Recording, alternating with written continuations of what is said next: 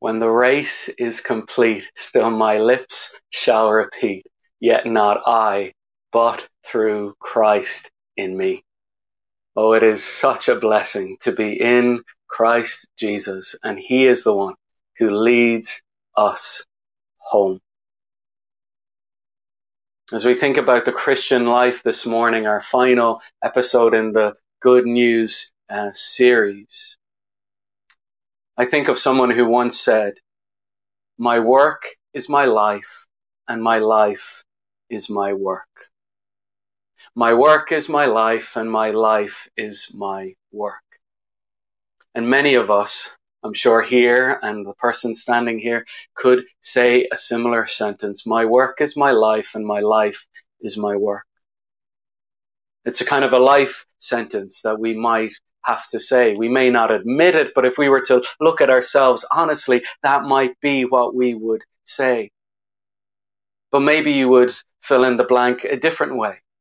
Maybe you would say it like this: my children are my life, and my life is my children. My pleasure is my life, and my life is my pleasure. My possessions is my life, and my life are my possessions. My money is my life, and my life is my money. My ease and comfort is my life, and my comfort is my life. And so we might be saying these kinds of statements because that is what our life reflects. And so I wonder, if someone was to ask you, what is your life? How would you fill in that blank to say what your life is? If you were to say, my life is this, how would you fill in the blank? Probably a harder question to ask is this: how would someone else fill it in for you? Because if we're marking the test ourselves, we're going to give ourselves 100%, aren't we? We'll always do that. But if someone was to look onto our life, and if they were to say to us, this is what your life is, I wonder what they would say. Would your life be your pleasure, your ease, your comfort? What would your life be?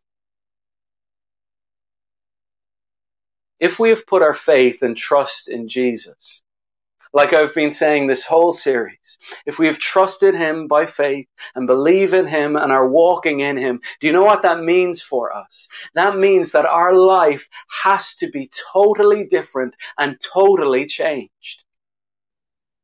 Our life has to be devoted to him. And that must mean then that our life sentences, they must change. I think as Christians, that our life sentence should be the same sentence that Paul had. Paul wrote this in Philippians 1:21. For to me to live is Christ, and to die is gain. This was Paul's life.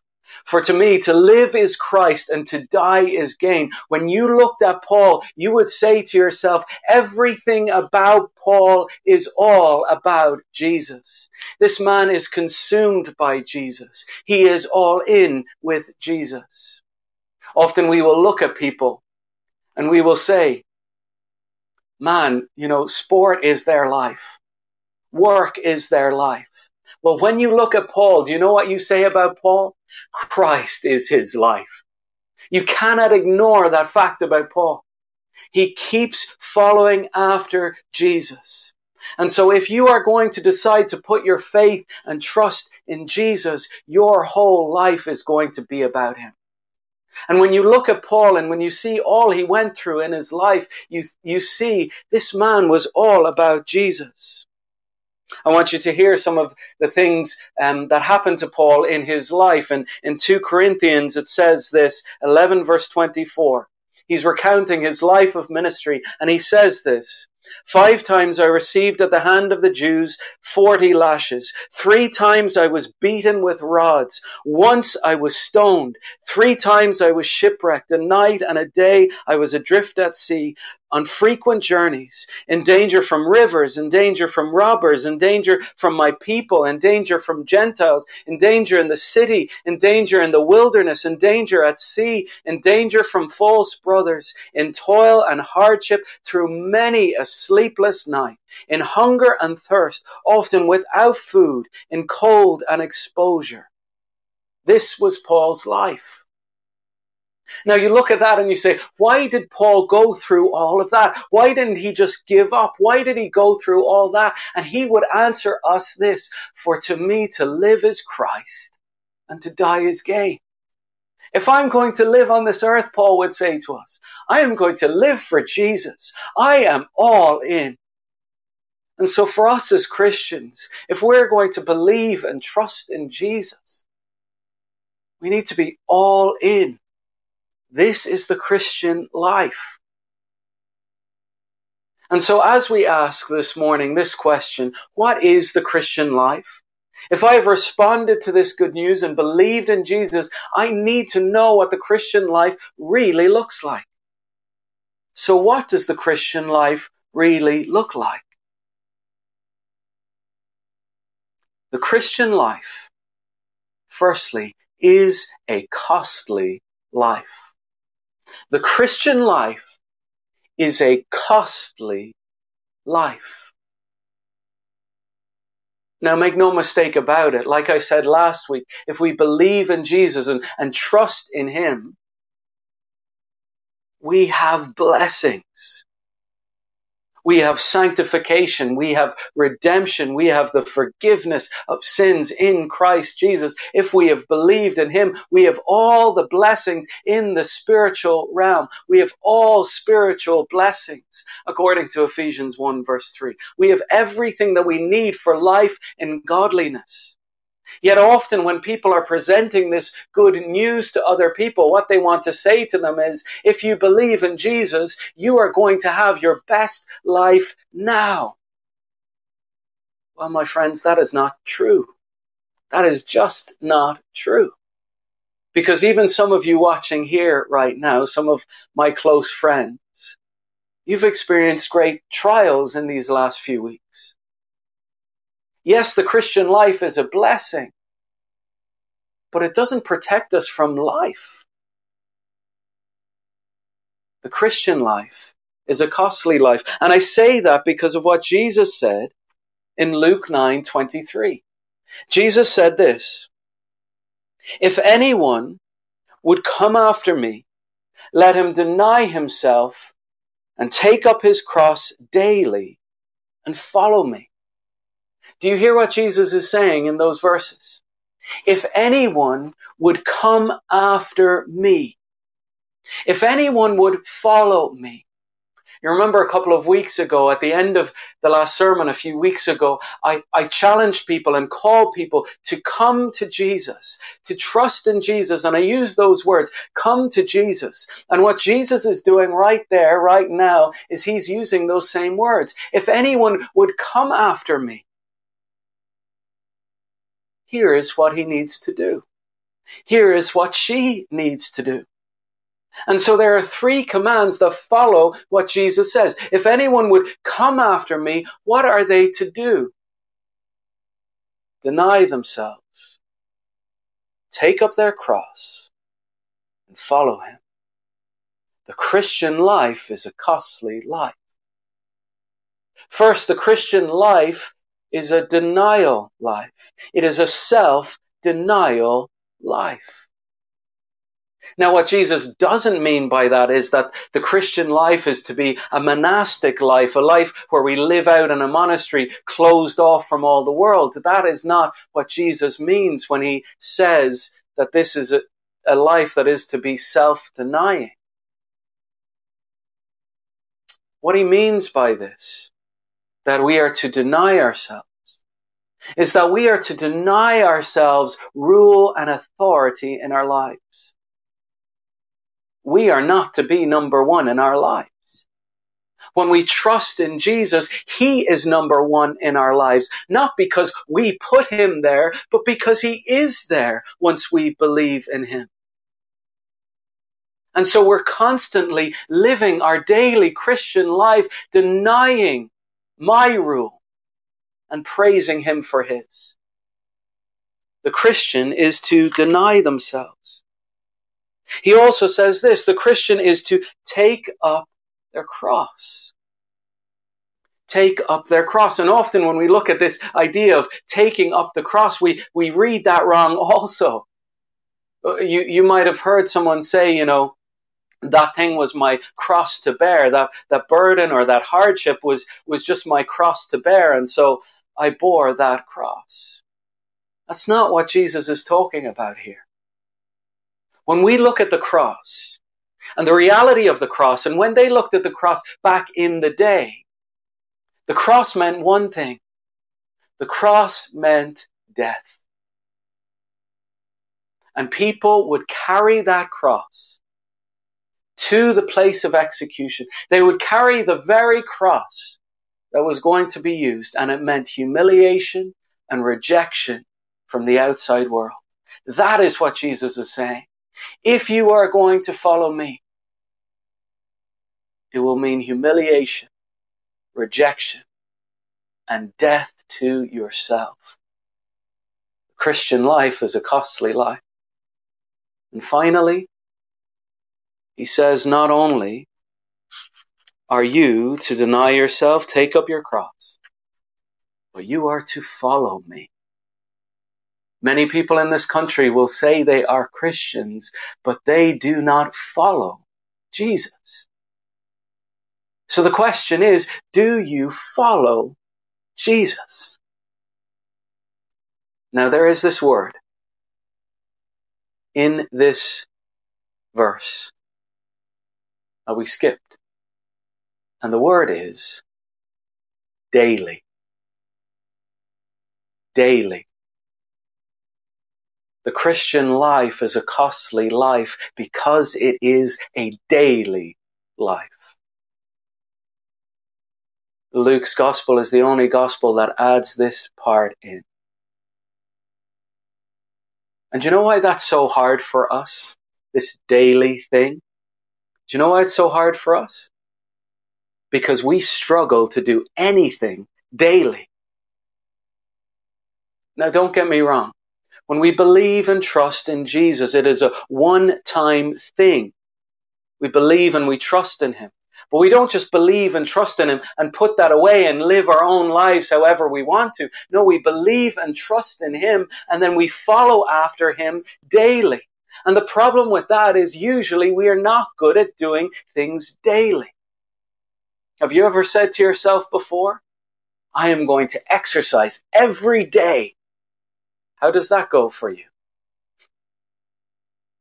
I'm going to eat better every day. How does that go for you?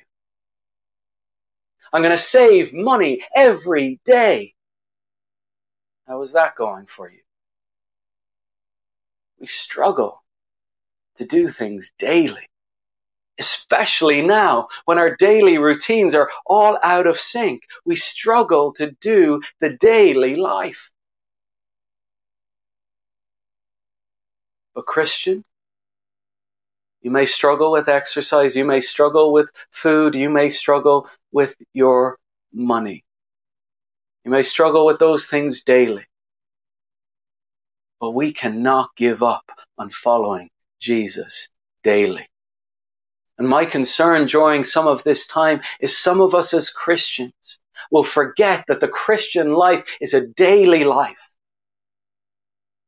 And we're just going to waste our time during these days when God is seeking to use these days for us to draw closer to Him, rather than us laze around on the couch or do various different things. No, He is calling us to trust in Him daily. The Christian life is a costly life. But if the Christian life is a costly life, that also means that the Christian life is an enduring life. The Christian life is an enduring life. And as I've been thinking on this and praying on this reality of endurance in our lives, a friend of mine popped into my head as I was praying and thinking about this. And the friend of mine, she works as a frontline senior staff worker in a hospital in Ireland. And basically what that means for her, as I contacted her and asked her about her work experience, I really didn't know the half of it, to be honest. It was amazing. What it means for her is that the buck really stops with her. So a person might come in their 80s, showing signs of COVID. And she is the one who has to tell that person. And it is very likely that that person's life is going to end.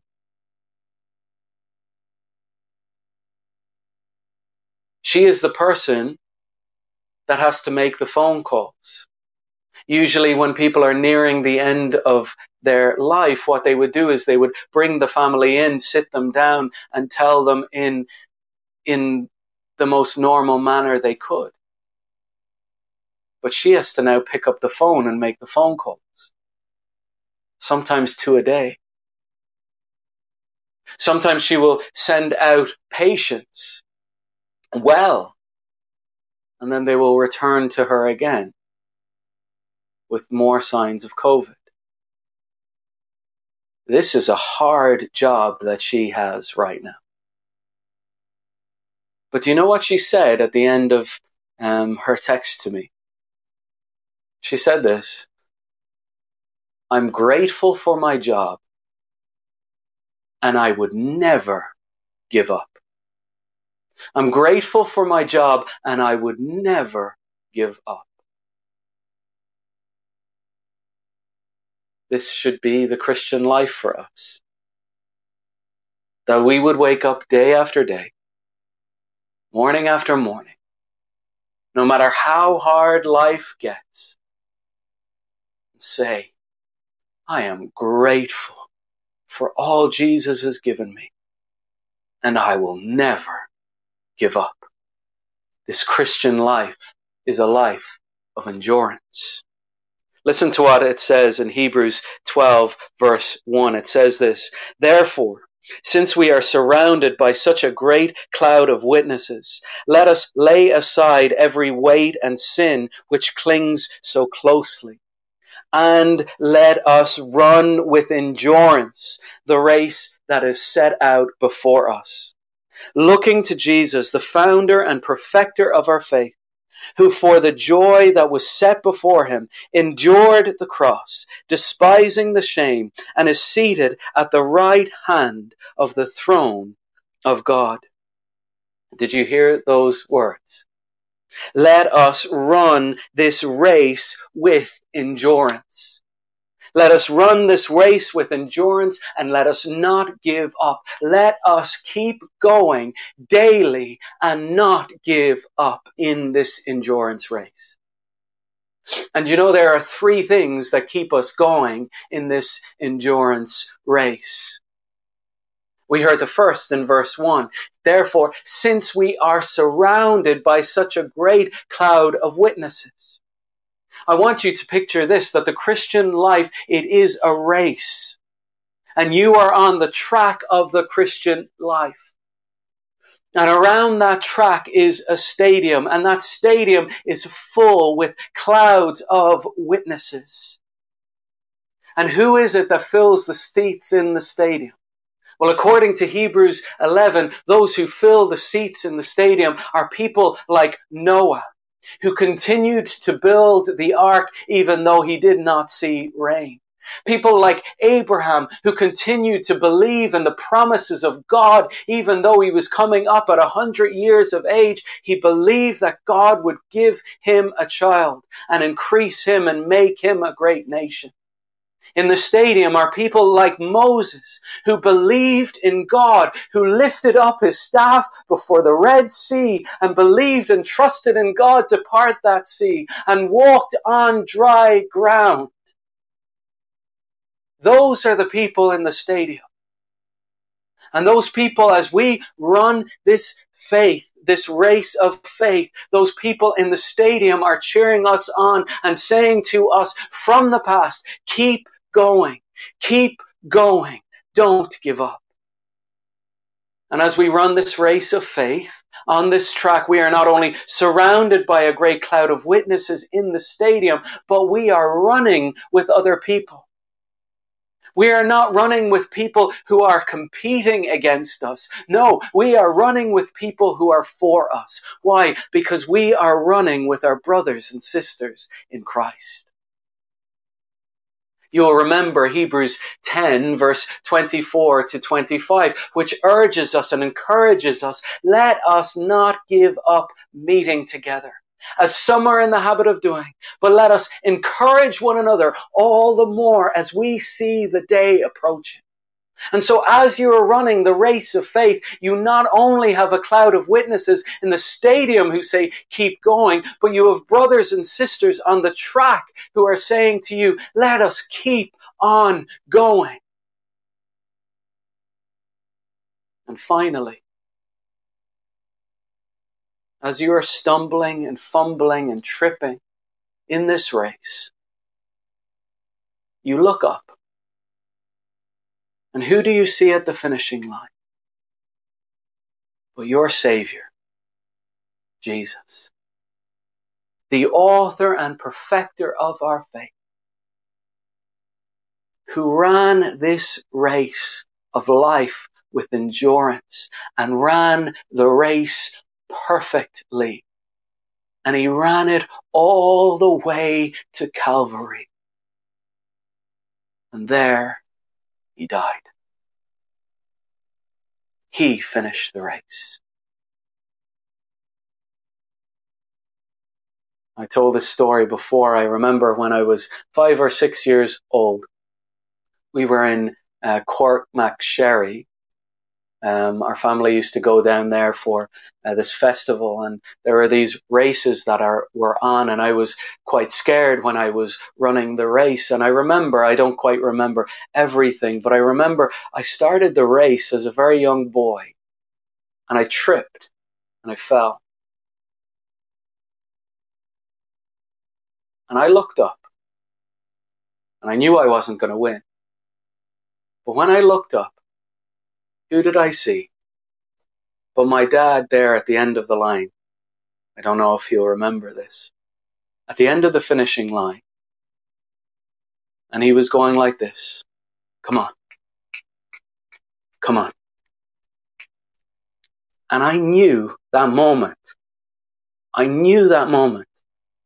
When I saw him. I am going to finish this race no matter what happens. Dear friends, when you see Jesus at the finishing line, he is not standing, but he is sitting at the right hand of the Father. And he is saying, come on, come on. And when you see him, you know you will finish this race. Let us fix our eyes on him, the author and perfecter of our faith. This Christian life is a costly life. It is an enduring life. But Jesus says, come on. Not only is this Christian life those things, but this Christian life is the fruitful life. I want us to go back to those words of Paul that we started with. In Philippians chapter 1, verse 21, Paul said these words, for to me to live is Christ, and to die is gain. Now, what did Paul mean by those words? These are words that we put up on our walls. They're words that we put up on our Instagram feed. But what did Paul actually mean by those words? To live is Christ and to die is gain. Here's what he meant. Look at verse 22. If I am to live in the flesh, that means fruitful labor for me. Yet which I shall choose, I cannot tell. Do you know what Paul is saying there? If I am going to live, do you know what that's going to mean for me? That is going to be fruitful labor for me. What Paul is saying is that the lived Christian life is to be a fruitful life. Now, what does this fruitful life look like for Paul? Well, it looked like two things. Firstly, Paul, in his fruitful life, what did he do? Paul tells people about Jesus. Wherever he goes, he lives this fruitful life because he tells people about Jesus. You know where Paul is right now when he's writing this letter to the Philippians? He is in chains. As he writes this letter, he is in chains. And so he writes to the Philippians in chapter 1, verse 12, and he says this, I want you to know, brothers, that what has happened to me has really served to advance the gospel, so that it has become known throughout the whole imperial guard and to all the rest that my imprisonment, my chains are for Christ. And so what he's doing is he's writing to the Philippians saying, this is not a bad thing that I'm in chains. This is a good thing that I'm in chains. Because when I am in chains, all of the guards in this possibly house arrest that he is in, they are hearing about Jesus. And so what's happening is this. Usually back in the day, Paul would have been chained as a prisoner under house arrest to a guard for about 6 hours. And they would have 6-hour shifts and then the guard would change. Guess what happened with every guard that Paul would have spent his time with? They would have heard the gospel. And we know that at the end of the Philippians, that many of the imperial guard had trusted in Jesus. That was the fruitful life for him. Even though he was chained, he used that time to glorify God and honor God. Oh, might that be us right now? I know right now your life doesn't feel fruitful. We're waking up each day going, well, what am I going to do? What are we going to do with our time? What are we going to do with our life?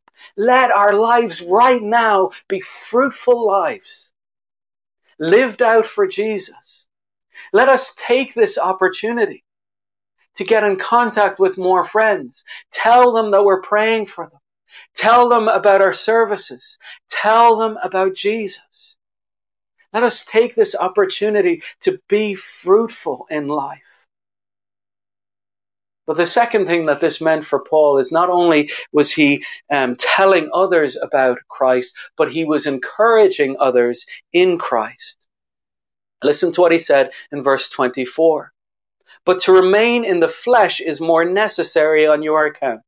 Convinced of this, I know that I will remain and continue with you all for your progress and your joy in the faith. Paul is saying he's torn between the two, between life and death, but he's convinced that he is going to stay and live on this earth for their joy and their progress. The fruitful life is an others-centered life. Life, believe it or not, is about other people. And life is ultimately about Jesus. This is what Paul says in chapter 2, verse 4. Let each of you look not only to your own interests, but also the interests of others. See, my concern for us right now is when we're in self-isolation, who do we think of when we are in self-isolation? The hint is in the name. We think about ourselves more often than we care to admit. And so what the Bible is pushing us to as Christians is that our life is to be a fruitful life, a life that thinks about others, a life that thinks about the interests of others, a life that calls others and texts others and prays for others and asks others how they're doing and tells others about Jesus. This is what our life should be about. It is an others-centered life. Why? Because this was the life of Jesus. If you want to know a life that was humble and a life that was about other people and a fruitful life, you need only look at Jesus. Philippians 2 verse 5 said this, "Have this mind among yourselves, which is yours in Christ Jesus, who though he was in the form of God, did not count equality with God a thing to be grasped, but he emptied himself, taking on the form of a servant, being born in the likeness of men, and being found in human form, he humbled himself by becoming obedient to the point of death, even death on a cross." Jesus lived the other-centered life. Jesus lived the fruitful life that we might live a life for him. What is the great command? Love the Lord your God with all your heart, soul, mind, and strength, and love your neighbor as yourself. This is the Christian life. It is a fruitful life. And this, my friends, is the life we're called to. But not only is the Christian life a costly life and an enduring life and a fruitful life, but ultimately, do you know what the Christian life is? And this is just amazing. Do you know what the Christian life is? The Christian life is eternal life. The Christian life is eternal life. That once we have believed in Christ Jesus, we are now living the eternal life, and we are longing and waiting for that realized eternity with Jesus. That is why Paul says those amazing words. To live is Christ, and to die is gain. How can he say that? He can say that because he knows ultimately, the Christian life is not a life on this earth. The Christian life is eternal life. That is why death is gain. How could death possibly be gain? Death is gain because we get to see our Savior face to face. And so he says in verse 23, I am hard pressed between the two. My desire is to depart and be with Christ, for that is far better. What could be better than the best thing that you have ever experienced in this world? To die and be with Jesus, because that, my friends, is far better. I wonder for you, what is better? Is this world better than Jesus? Or is Jesus better to you than this world? And how you answer that question will tell you whether you are a Christian or not. Is Jesus better than this world, or is this world better than Jesus? Let me tell you, it is far better to be with Jesus. The Christian life is the eternal life. Now, I know I'm blabbing a bit this morning, but let me remind you, as I was praying and thinking about this, I was reminded of the thief on the cross. You remember Jesus was on the cross, right? And on the cross, Jesus was beside two thieves. One began in Luke, in the end chapters in Luke, one began to rebuke him and speak against Jesus. And then the other thief rebuked that thief, telling him to stop. And then he turned to Jesus, the thief on the cross, and said these words to him, "Remember me when you get to your kingdom." And Jesus turned to him and said to him, "Today you will be with me in paradise." His day was about to get far better, because he was going to be with Jesus in paradise. And being with Jesus in paradise was a lot better than being with Jesus on this earth. incredible. And what's so incredible about the thief on the cross, is he didn't have time to live the Christian life as I've described it. He didn't have time to live the costly life. He didn't have time to live the enduring life. He didn't have time to live the fruitful life. Which tells me something about those three things. That is not ultimately what Christianity is. That is what we are called to if we are to live this life longer. But that is not ultimately what Christianity is. It is eternal life. All the thief on the cross did that day, all he did that day to get paradise, the only thing he did to get paradise and to be with Jesus for eternity, listen to me, all he did that day was believe, and it was enough. Faith in Jesus is enough. You do not have to earn your way. You do not have to work your way into Jesus, into heaven. Faith is enough. And that day, he believed in Jesus. And that day, he was in paradise, which was far, far better. Before our time of reflection and our time of singing together, I'd encourage you to sing this song.